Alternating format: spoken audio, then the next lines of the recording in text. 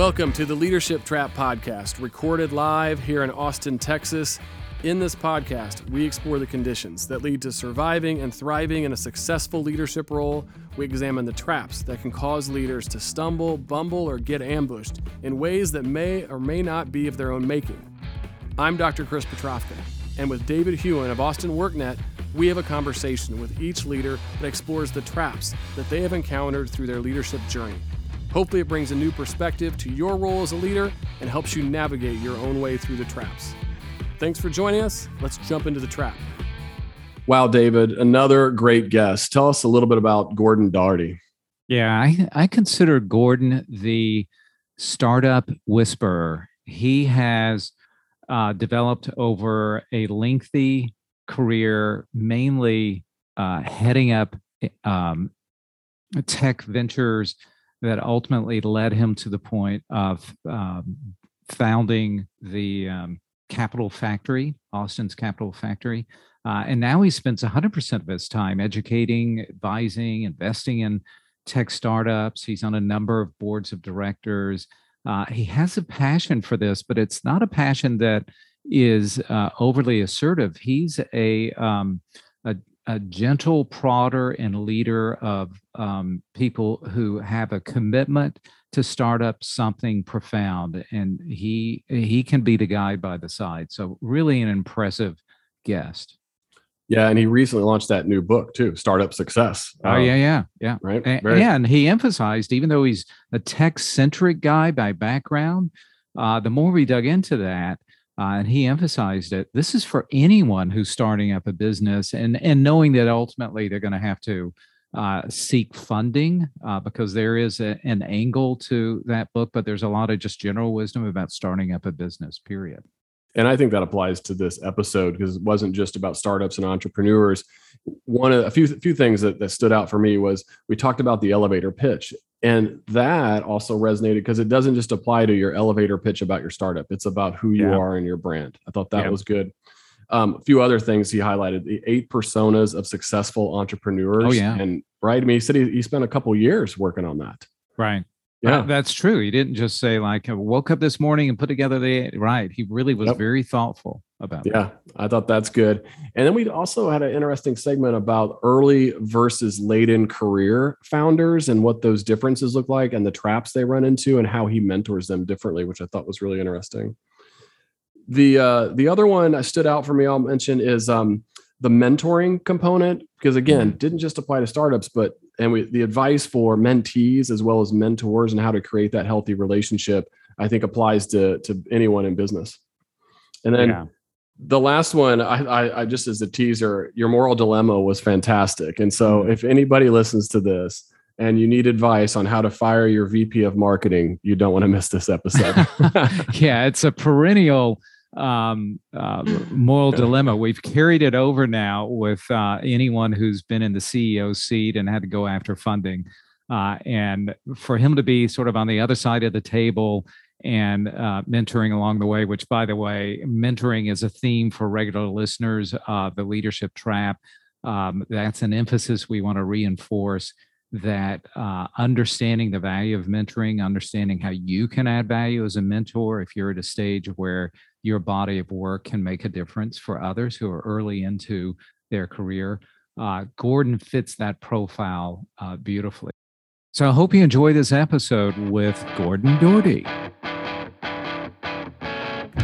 All right, we're back with another edition of the Leadership Trap. Gordon, so glad you're on our show today. Welcome. Thank you. It's good to be here.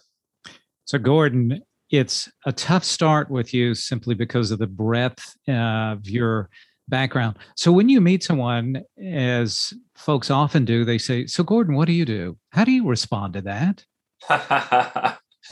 Well, I usually tell them that I spend 100% of my time educating, advising, and investing in tech startups. That's the best way I can describe what I'm doing today. Got it. And you did say tech, so your preference is to stay in that lane. So if someone comes to you and says, I have this really interesting thing I want to do with pets. So I've got a startup in mind. Do you steer them elsewhere? Not necessarily. What I would tell them is, look, my 28-year career before co-founding Capital Factory was all in tech companies. So that's what I know. And then I say, there's a lot that I know and have experienced that crosses over to other types of businesses. So let's talk, but that's my caveat.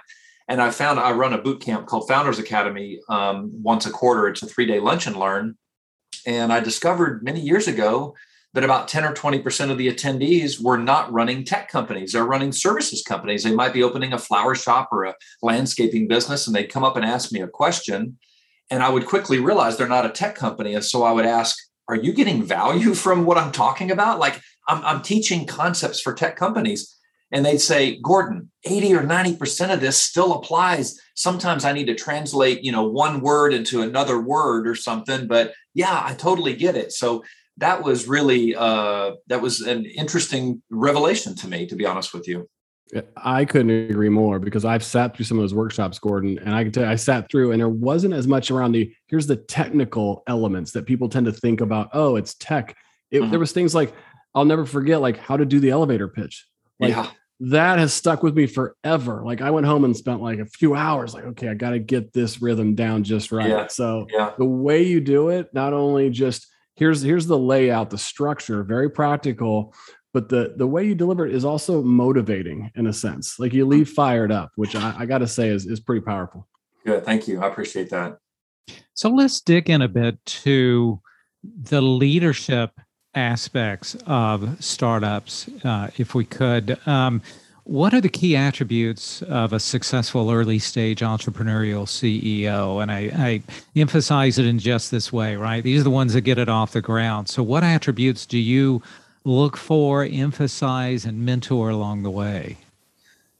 Well, I'd say there's a couple that are foundational. And then from there, just like anything in a business career, there are a variety of other ways to be successful. But I find for entrepreneurship, it starts with having a personal passion for the problem that's being solved or the opportunity that's being unlocked. See, starting a startup is so stressful. It's so much hard work. There's so much negative energy. And when I mean negative energy, what I mean is a lot of no's. You get a lot of no's from investors, a lot of no's from prospective customers. So that's what I mean by negative energy. So founders that don't have genuine passion for the problem they're solving or the opportunity they're unlocking, they'll just give up reasonably quickly because there's too much, it's too hard, too much negative energy. But if they have that fire in their belly for that, they will power through. It doesn't mean they'll be successful, but you need to get through a handful, maybe dozens of those difficult and low periods to have a chance. So that kind of starts as a foundation. And I'd say beyond that, some common ingredients would be driven, scrappy, something that resembles charisma, but I don't mean it like a rock star standing on stage and everybody wants to be like him or her, but an ability to convey an idea and a vision in a way that others can, want to come along with it. A lot of founders are introverts and they don't feel like they have that charisma, but they just don't realize charisma in the way I'm describing it really is just them telling others what they're working on in a way that recruits them in. Like if they also happen to have a passion, it's going to recruit them in like a magnet. Now, from there, you go into all kinds of things. I wrote an article titled The 8 Personas of Successful Entrepreneurs, and I worked on it for about 2 years because I really wanted to think about how might I characterize the different personas that could lead to a successful career as an entrepreneur. And there are many. Some people you think that you have to be this like extroverted, pound your fist on the table type. And I really don't think that's the case. I have seen all different types of personalities be successful in entrepreneurship. It felt that way to me as I was going through that. And I certainly, my attempt at it was a live music booking app and which is really, really difficult to do. But I had that conviction and I got a lot of feedback through that process that I'm very introverted. But I went in knowing, man, I really believe in this. Yeah. And I got some very early stage seeding. I did get a few folks. I couldn't get over that hump. I couldn't get enough. Yeah. So What's your advice and how do you turn the corner, right? You get a little start and you feel good and you're like, ooh, there's some momentum. And I bet there's probably a lot of startups that get to that point, but how do you turn that corner? Well, it's a difficult one because I have seen a number of times where it is that one missing puzzle piece or that one domino that needs to topple, and all of a sudden things just start coming together. It's crazy. I have personally predicted many crash and burns that one or two things happened in a short period of time, and then that led to a few other things, and then they're off to the races. Sometimes it's bringing on another member of the team, and it's really hard for solo entrepreneurs. They're doing everything. When you add a second and a third, if they add the right second and third, where each of them have a different superpower, if they all three have the same superpower, it's actually way suboptimized. It was another purpose for the article that I wrote, is to describe how you want these different successful personas to come together. And as early as possible, the first 5, if you can have multiple different superpowers, that's a really good one. I also find that being coachable is important. And there's really a fine line, because you have to be confident as a founder. You have to know deep down inside that what you're working on is going to change the world or whatever. And I find that there's a fine line between confidence and cockiness. And one of my jobs as a mentor, as an advisor, as an angel investor, as a board director, is to identify when a founder has crossed the line from confidence to cockiness, and I have to diplomatically slap them in the head and knock them back over on the other side of the line. I often tell angel investors that the combination I'm looking for is confident yet coachable, but not cocky. Yeah, nice. So those are some ingredients. And then, you know what, we use the word luck a lot. And then many people have professed that luck is when preparation meets opportunity. And the preparation means working your ass off. And it means reading a lot, listening to advice and deciding what to take. And then, you know what, the opportunity part of that, sometimes it is just timing. There's a lot of startups that are ahead of their time. The market is not ready for them, or whatever it happens to be. And then the last comment, Chris, I'll make is that I think too many founders feel like the definition of success is to build a unicorn valuation tech startup. And that is so far from the case. I think it's fine to set off on that as a mission. But you know what? I know a lot of founders that their startup did not become a highly scalable entity, but it became sustainable. And they're generating $2 million or $10 million a year, and they have 20 or 50 employees that really love working for the company, and their customers love their products. And that sounds like success to me.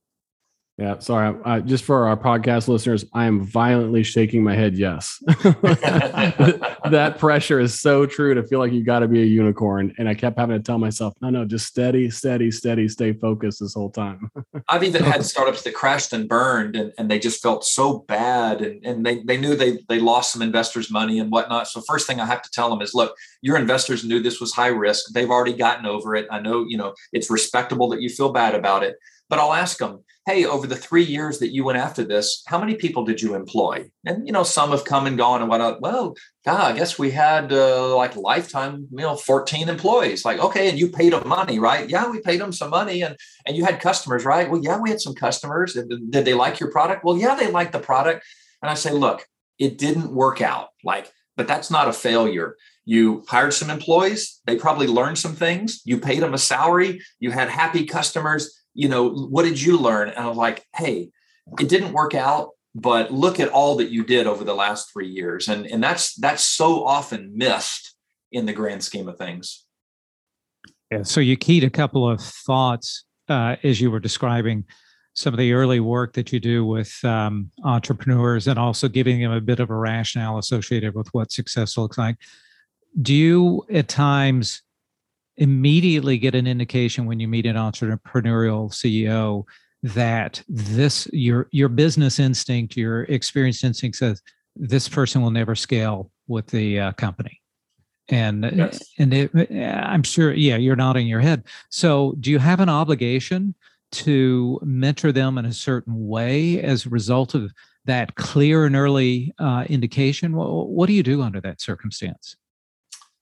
You know, most first-time entrepreneurs have never been an executive, much less the CEO of a company. So, what they're trying to accomplish is really, it's an amazing feat, an amazingly difficult feat. A lot of them haven't even been a first line manager, right? But even those that have been in management, but haven't been the CEO or a senior executive, they just can't imagine what it's like to lead a company and to have their head hit the pillow with the full burden of everything on their shoulders. And so I do many times conclude or surmise that the founder I'm facing is very unlikely to be able to lead the venture for very long.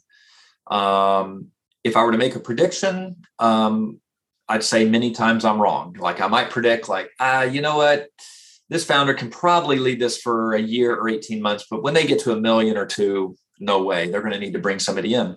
You know what, a third of the time or half the time, I'm surprised at how much the founder is able to develop as they go. That's the thing, is like they're learning as they're executing the company, and they don't have time to go off to 1 month boot camps and things to learn how to be a leader. They're running the company and they're working 80 hours a week. So I'm very often wrong in my prediction on that. So instead, what I might do is just early on have a discussion with them about, hey, there is a chance that this company, as it becomes really successful, will reach a point where you're not the best person to run the company in the best interest of the company, and I'll have a discussion with them about what is most important. Is it most important that the thing that you're building changes the world and becomes, really successful? Or is it important that you remain the CEO of this company? You will forever be the founder. Nobody can take your founder title away. That's the great thing. But how important is it for you to have the CEO title forever? And I'm really disappointed when the founders give me some version of, no, I want to be the CEO of this company all the way until we do an IPO. That's an indicator in and of itself, isn't it, Gordon? Yeah. And I say, look, that could happen, but there are very few Bill Gates and Mark Zuckerbergs and fill in the blanks, because that's what they'll do. They'll always throw out so-and-so did it and so-and-so did it. And they'll rattle off like 4 or 5 names. I'm like, yeah, that's like 1/1000th of 1% of all companies, So, you might be one of those, but I'm just going to, I say, if I'm a betting man, I'm going to bet you $100 and every other founder that I meet that they will not be the CEO when it's 50 million in revenue. And I know I'm going to lose a few of those bets, but I'm going to win the bet so many other times. And I'll tell them, look, I'm not making a judgment on you. I just want you to think about this for a little bit, because you're going to go raise money from investors and they're going to be thinking about this question as well. So something else you said earlier, Gordon, thanks for that, intrigued me, which I haven't posed to someone in your capacity. And that is, do you actually prefer co-founders from day one versus the single founder from day one, or not?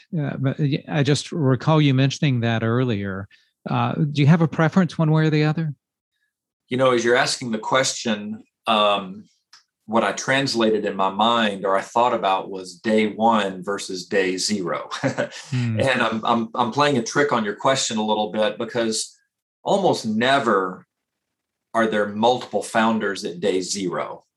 It is possible that 3 founders are out having a happy hour and they're riffing on some ideas and they magically come up with something together and they decide, wow, let's quit our jobs and do this. That is possible. But 90+% of the time, it really is one founder that has the idea, and that's day zero. And then somewhere along the way, they recruit some others in. I don't have any issues at all with solo founder taking the venture through a bootstrap phase, getting a prototype product kind of working and whatnot, even raising some money from Aunt Sally and Uncle Fred to do something that they need to do. But clearly, before they launch the product, there needs to be some other partners in crime. And whether those other partners in crime carry co-founder titles or not, I don't really care. And so to answer your question, it doesn't bother me at all if it's single founder, even single founder that carries it up into having a clunky, crappy, buggy, working prototype thing. Yeah. along those same lines about the type of founders that you see and you come across, do you see any difference in the mistakes that founders make, whether they are first time or as early in their career or late in their career? And I can relate, because I made this attempt later in my career. I was financially stable. My wife and I said, hey, you can take a shot at this. We can handle this risk, right? I had been through the executive and been in those roles. I'm curious what kind of mistakes you see there, difference between those two types of founders you come across. That's a good question. I haven't thought about it in terms of categories of mistakes. The quantity of mistakes would be dramatically different. I mean, the first time founder, they don't see a mistake as it's right in front of their face and then their head hits the wall, right? Versus those of us that have battle scars and maybe some gray in our hair, which is not required. We've gotten punched in the face enough that we see it, at least when it's a foot or two away from us, yep. Maybe before we hit the wall.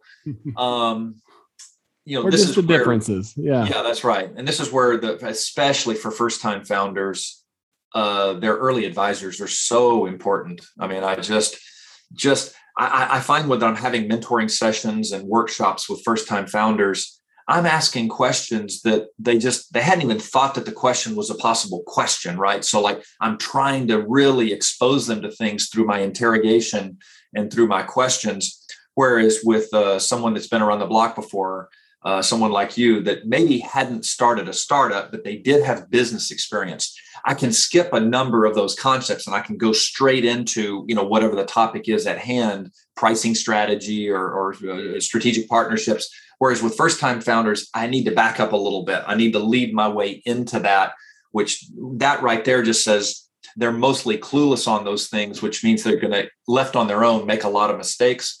And I always say that a startup's most valuable resource is time. They think their most valuable resource is funding or maybe people, and those are very important. But I quickly convince them, if I'm successful, that the reason they raise funding is to buy themselves time. They need more resources, but with infinite time, any startup could adjust and adapt and generally figure things out until they have a viable business, right? And so when they make mistakes, what they basically do is they take a step backwards. The sand drips through the hourglass unnecessarily when they make those mistakes. And when the hourglass runs out of sand, unfortunately, they have to pack up their toys and go home. And that's why mistakes are so painful. So let's dig a bit deeper into the leadership trap notion. So for early stage leaders, doesn't necessarily have to be the CEO, early stage leaders of companies that are just getting off the ground, what are the more common traps you see them fall into? The mistakes made, judgment that was off track, that has some commonality to it? One of them I would say is, and this is a tough one, because when I described earlier the importance of being confident yet coachable, it's really hard to objectively listen to someone telling you that some aspect of your business plan is flawed. Now, it's one thing if somebody's just telling you, oh, that's a stupid idea, nobody wants that. Well, that's not very helpful, so let's double click down into the various aspects of the business plan. The founder is pretty sure they've got it right. And so one of the traps is not listening. And I tell founders all the time, look, I'm going to tell you, some ideas that I have. I'm going to ask you questions. I'm going to tell you stories. If you twist my arm, I will give you my opinion. See, when I mentor, I try to not give them the answer. They feel like because of what I do and my prior track record, they think I have the answers. And they just want me to tell them, like, Gordon, is the answer 21 or 27? We know you know the answer. Just please tell us the answer. Well, the truth is, I don't know the answer. And oftentimes it's because it could be 21 or 27. If it's 21, you build the company this way. And these are the pros and cons and the implications of building that company. If the answer is 27, you do it a different way. So when they ask me, Gordon, what's the answer? I try to return their questions with questions. I try to use a Socratic method, right? Because I want them to come up with the answer. So first, I probably don't have the answer, but they probably do. So by asking questions, I'm trying to help them come up with the answer. I also try to tell stories. I try and pick a relevant story. I give the background. I tell the decision we made and how it worked out. I'm really trying to arm them to come up with their own answers. But I will often hear from a founder that they talk to 3 mentors, and these mentors, they obviously don't know what they're talking about, because one of them told me to go left, another one told me to go right, and the third one told me to keep going straight forward. So, God, these mentors, they think they're so smart, but they don't know anything. And I'll tell them, no, you missed an opportunity. Do you understand why mentor A suggested go left and mentor B suggested right, et cetera? Well, no, they just said go left. One said go right. I said, you missed the whole important part of it. What's really important is, why did they suggest that? Because if you're armed with that information, now you can make an informed decision. So this is why I think it's so important for the founders to just listen. It's okay if they reject it's okay if they reject left, right, and forward, and they conclude they should go backwards. If they listened and processed what they heard, it's a really important trap. It reminds me a lot of like the executive coaching that David and I do. Mm. I run into the same exact thing, right? You never give this advice, but they want it. Tell me what to do. Just tell me what to do. And it really is about helping them become resourceful. Yeah. And I think you bring up a great point. I hope our leaders don't miss here, is listening isn't just hearing. It really is about being inquisitive and trying to acquire information and understanding context. So even asking questions is a form of listening. We had a startup in our early days, back to, 2010 or something. They adopted the strategy that if they met with mentors and one said go left and one said go right, they would try and do both. They would let's do both of those and see what happens. So if they got conflicting advice, they would just try and do all of it. And I thought it was so brilliant. And of course, that's not possible in all cases. But what it really meant was they were trying to cover the bases. They were trying to experiment, and they were really listening and observing the reactions and the outcomes from those. And I thought it's a good metaphor to think about. You can't do that later, but in the early days, you're pivoting so many times, you may as well experiment. So it's a mindset. Can't help but think of the time resource as you're describing that Yeah. You may not have the benefit and the luxury of time Yes. as a primary resource to zig and zag. That's correct. Under all these conditions. I want to explore a bit further. This was one of the questions I had planned on asking you, and you've been referring to it quite often. That's the notion of mentors, right? It seems like it's very much a fundamental aspect of your work, and the importance that you stress that entrepreneur companies and individuals should take on. What are the attributes of an ideal mentor from your perspective? Well, first, they should fill a gap. Every person has a gap in terms of skills and experience, even those of us that have been around the block and done a lot of different things. So as we start a new venture and we've got some co-founders, let's say, there's surely some gaps. There's functional gaps. Maybe you don't have anybody that knows anything about acquiring customers or anything about whatever. Okay. There might be some industry gaps. There might be some gaps around things like fundraising. That's not a function, but it's a thing that's important. So the first value from a mentor is gap filling. The other important thing to think about a mentor is how they interact with you. See, David, if you and I both needed to have, let's say, minor knee surgery, we'd go and we'd talk to some orthopedists or whatnot. And let's say we interview the same 10 orthopedists, and let's say they're exactly the same qualified. You might pick a totally different one than me because of the way they interacted with you. We like to be interacted in certain ways with the other professionals. And so I think that's a really important part of finding the right mentor. And do they interact with the way that you like? Mentors aren't forever. I encourage founders to think about the mentors along 2 dimensions: what they know versus who they know. Sometimes you need a mentor that's more optimized towards who they know around networking and things like that, versus other times it's more the pendulum swings the other way towards who they know. Those are some of the basics of mentoring. What are some of the biggest traps you see the mentors make if you're advising them, and some of them might be listening to this episode? I'd say one of them comes back to something we talked about earlier, which is telling the startup what to do. It's easy as a mentor. Sometimes I really do feel like I know the answer. It's just crystal clear to me, especially if I've worked with the startup a few different times and I've got a good handle on their business. It's easy to just fall in that trap and just tell them what to do and tell them why. And I think that's a big mistake. And it's easy to fall into that. Mentors sometimes feel like they can only be a resource in their specialty lane. But I do workshops with mentors as well. And I remind them that, hey, if you have 25 or 30 years of experience and you ran companies or you sat around the table with the CEO, you probably know a lot more than you think you know about strategic planning and about this and about that and about leadership and around recruiting and all those kind of things. So even though the startup is bringing you on as a marketing mentor, look, there's a whole lot more you can bring to the table. So that would be a mistake of them just kind of limiting themselves. Those would be a couple of the more common ones. Just one also insight. I'm just thinking back as you're talking about this, I'm thinking about the mentors I met with when I was trying to go through that process and trying to do my startup.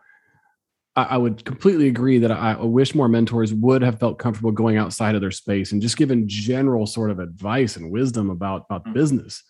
But also I think mentors make a mistake of not creating space for the founder to feel safe, to feel vulnerable.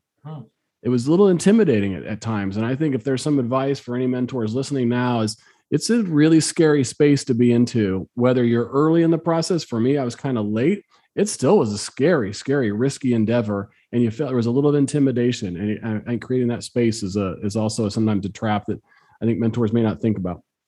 It's a fine line between critiquing something while also letting the startup know, hey, I'm just telling you, I really don't like this part which you're working on. Let's talk about that. Let's work on that together. And I'm a pretty nice guy. I can't get very mad at startups in mentoring sessions and advisory workshops. So sometimes when I really hate something that they're doing or something that they just said, I'll say, I'm yelling at you right now, okay? And they'll kind of laugh, ha, ha, ha, ha, because I say it just the way I just said it to you. And I say, no, my voice isn't raised, but I want you to understand I'm yelling at you right now. So the next few sentences, I need you to just pretend like my voice is raised and my arms are flailing. Okay, are you ready? And this is my way of getting their attention to say, look, I really, really have a problem with this right here. But I'm not the type to, even if I tried, I couldn't yell at a founder, right? I feel for them too much. So this is my way of yelling without yelling, if you understand. Oh, that's good. Yeah. Hey, Gordon, we gave you a heads up prior to us going live about the show here in which we love to pose a moral dilemma to our guests. And this is one that's a perennial favorite, but we've posed it only to those individuals who've come in with a history of being entrepreneurial CEOs over the course of their careers. Okay. So I want to pose it to you from your perspective. So here's the dilemma. Let's say you have a situation, and this happens more than once. I've seen it over the course of my career. You have a startup that's getting its next round of funding. So they're starting to gain traction and move along a little bit. So now you have a deep pocket investor joining the investor team, potentially taking a lead seat, likely taking a lead seat on the board. And they are approaching this founding CEO, entrepreneurial CEO, and one or two of the top executive team members and said, I'm going to invest in you, but you're going to have to fire the VP of marketing.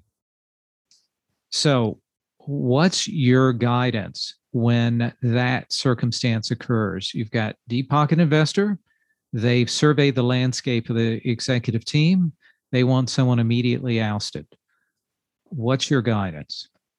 Need to add some like dramatic music to this whole moral dilemma. Hopefully I put enough drama behind that. I immediately become curious why they want the marketing VP ousted. So I'm now kind of imagining a couple different scenarios.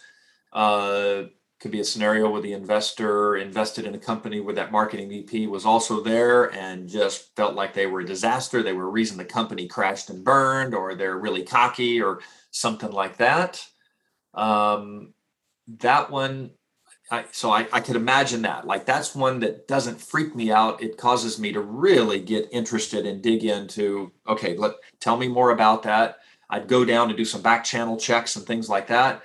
Now, if I really know this marketing VP and they've been true to us, and I'm assuming it's not something in the ethical arena, right? Let's say that it wasn't that there was sexual harassment or, right. Let's say you're close enough to it. You've assessed the executive team and thought they're capable to take it to another stage, including the VP of marketing. So you're as mystified as the CEO and others.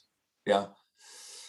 Definitely a good dilemma. I think one of my tendencies, honestly, would be to huddle with the founders and the marketing executive and say, look, I've been presented with a real interesting dilemma here, and talk it through.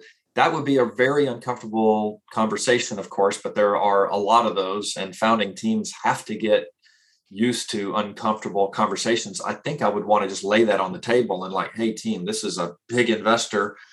I possibly would be influenced based on, do I have other opportunities for getting funded, or have we been on this 9-month fundraising journey and all of a sudden it's now down to this one? And it's like, is the company potentially going to die if we don't take this investor? So I find myself wanting to know, do I have some options or not? If I don't have any options, yikes, this is a super tough one. And if the issue is not an ethical one, if it's just like they don't like the person, I'd have a real problem if it were because of a diversity related issue. If the marketing VP were of a race or gender that the investor didn't like, that so violates my founding principles and core values and stuff. That's an easy.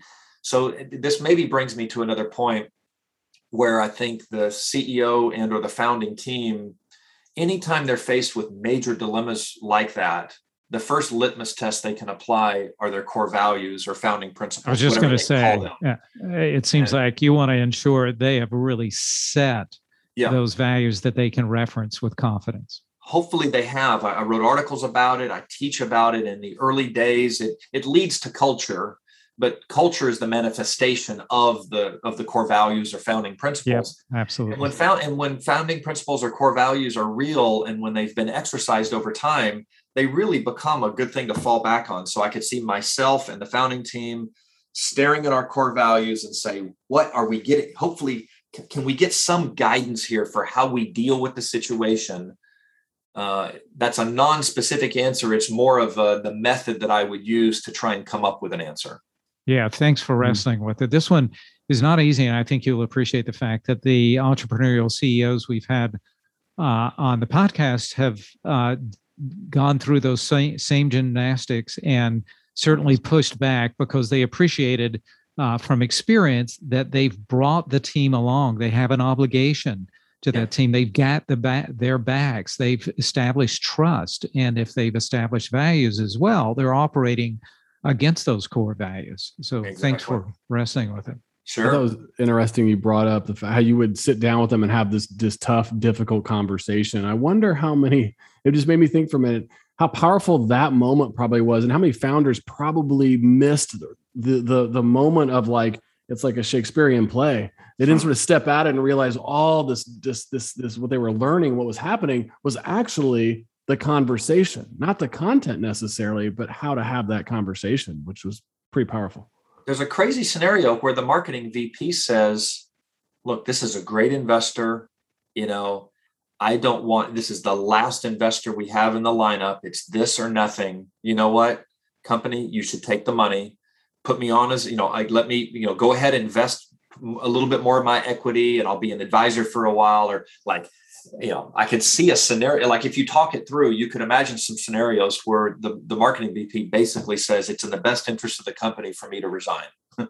Yeah. And that type of integrity goes miles into the quality of the leadership that's expressed and represented back to investors. I mean, I've certainly dealt with, and you've dealt with endless array of investors, and the ones that have done this a lot usually are pretty savvy. They can pick up on the most critical things.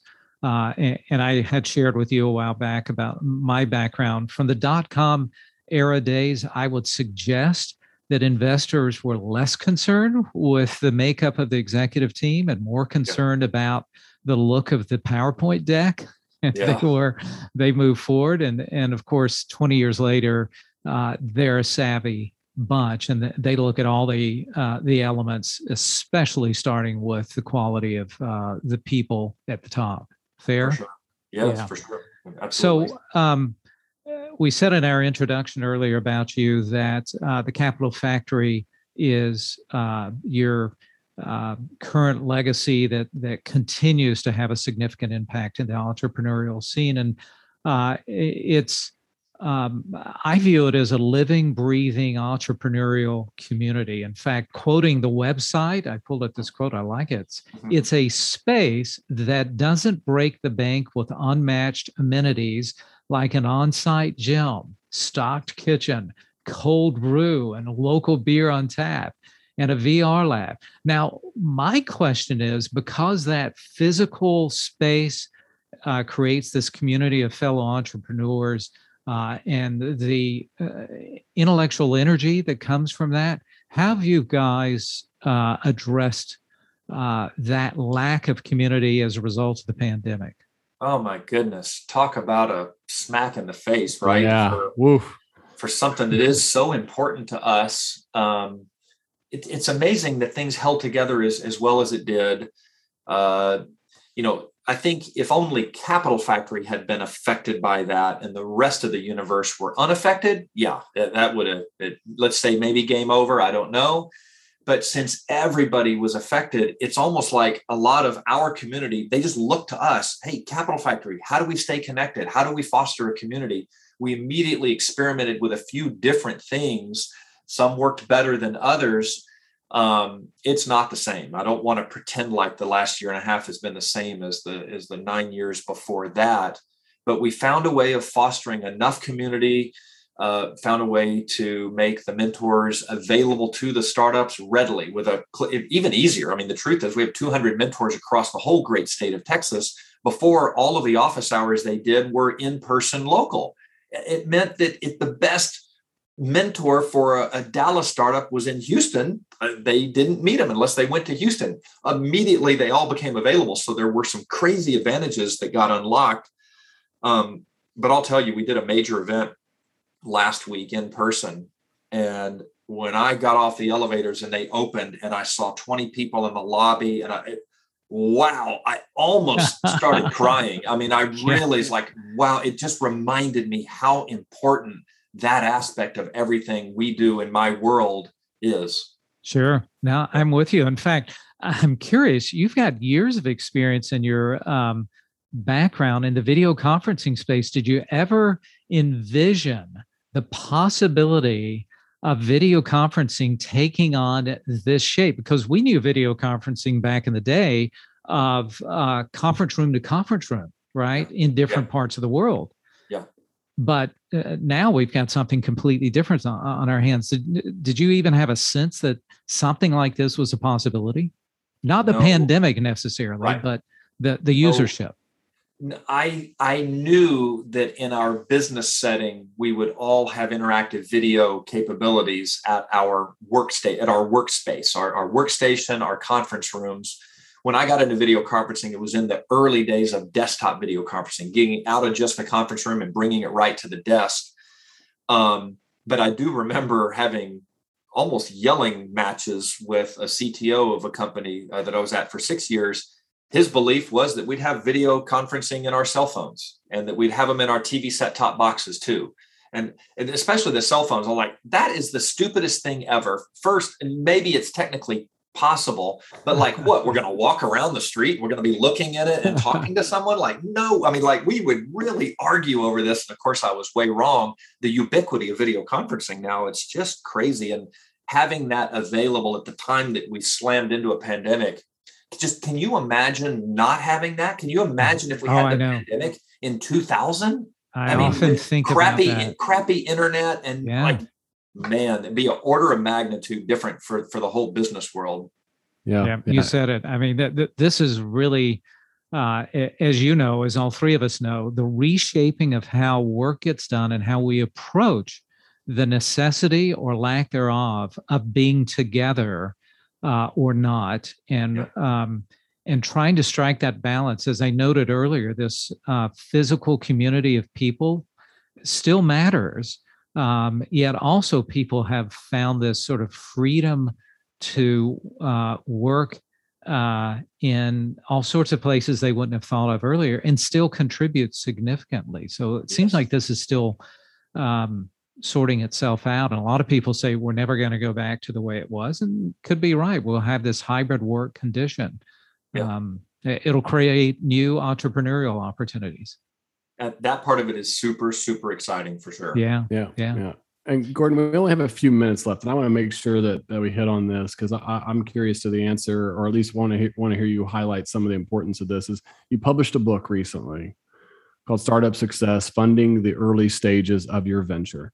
And it came out right before the pandemic hit, right, as well, right, which is interesting timing. I can tell you, I mean, personally, this feels like the most impossible trap, first of all, right, is that whole funding piece. But what are some of the other critical traps or issues that you want to highlight from your book? As it relates to fundraising or not fundraising? Or just in general, just as the book itself. I'm just kind of curious for some of our listeners who might think, Gordon has a book. Yeah, why so the primary themes, Understand. Well, one of the traps is, remember, founders assume that the idea they're working on is the greatest thing since sliced bread. Therefore, it's easy for them to also assume that the next round of funding, probably the first real round of funding, is going to be reasonably easy. Hey, I'm working on something that's going to revolutionize the world. It's a huge market. Customers love my product. So they think they'll get a round of funding done in 2 or 3 months. And so many times it takes 5 or 6 or 8 months. And that can be, it's so distracting that if you have to fundraise for 5 or 6 months, it means you're taking your eye off the business, which means your traction, the graph, whatever your key metrics are not going up and to the right near as aggressively. And then it's a double whammy. You're taking too long to fundraise. And when you come out of it, now your metrics don't look so hot. That's a really big one.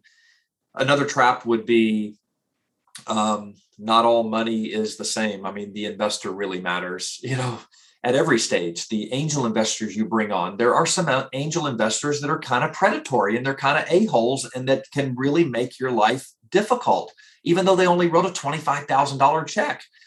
And then the same thing happens at every stage. So it's not just money. It's like, it really is the money coming from who, and that's really important to understand. Those would be 2 really big ones. Yeah, I was fortunate to get very friendly investors early on, but I can tell you, I was always anxious about that. And a lot of the advice I got at Capital Factory from mentors I met with repeated that as well, which is be really careful. Not all money is the same. So that's good advice. Yeah. And just to reinforce, this is not strictly for a technology audience. That's true. Any sector will see value in this. Any entrepreneurial startup CEO will gain plenty of value out of the themes you raise in the book. Yeah, I'm not surprised. So we're running out of time. I did want to ask you a general question. Since you're the founder whisperer, having done this for so long now, why does this work interest you? It seems like you've got a real passion, sustained passion in this work. So if you know the book StrengthsFinder 2.0, the predecessor was called Now Discover Your Strengths. So I read it when it was called Now Discover Your Strengths. But it didn't surprise me when I learned that my number one strength was learner. So I'm driven by learning. And when I tell people that, they say, yeah, but Gordon, you're not learning, you're teaching. Like you're mentoring, like you're teaching all of us what to do. And I tell them, no. The pace of innovation is so rapid. The new business models, the new technologies. I get goosebumps at the opportunities that I have to learn from the environment that I'm in. When I'm helping these founders working on seemingly crazy ideas, they're opening up something that 2 years ago was totally impossible.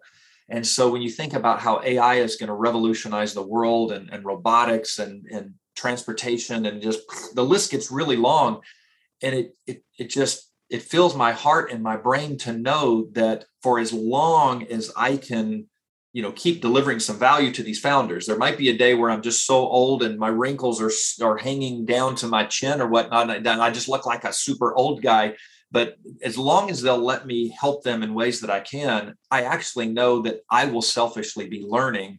And I know that will never end, because this thing just changes so often. It'll be an infinite opportunity to learn. And that's why I do it.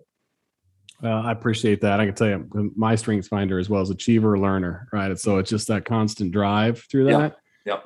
As we close, one little question or a comment, or at least was I appreciated, was your blog, Mastering the 30-Minute Meeting, is a piece of art because it's so practical. If our listeners, you don't have to even be anywhere near entrepreneurship. Like I've been in the field for a while. I am watching or listening to it or reading it and going, oh, I could do that. That's a whole checklist. And I really appreciate how practical you are. Many, I think mentors who give advice are often very 30,000 foot level. It's a little bit about their ego. So I just want to say, as we start to close, Gordon, how much I appreciate what you've done for entrepreneurship. And just beyond that, it's been super helpful, I think. And hopefully our listeners have appreciated that too. Thank you very much. I've really enjoyed it. Same here, Gordon. Real pleasure. Maybe, if possible, down the road, we can do a Gordon 2.0 and continue some of the themes that we touched on and others we didn't even have a chance to get to. I'd love to do it. Thank you. Yes. All right. Well, thanks for coming on the show, Gordon. We appreciate it. Thank you. Thanks for listening. Do you know a leader who could benefit from hearing about the Leadership Trap? Well, we hope you will share this podcast with them. And remember, give the podcast a 5-star rating. Every rating helps us reach more leaders. You can find us at theleadershiptrap.org. Okay, we'll see you next time. And until then, stay out of those traps.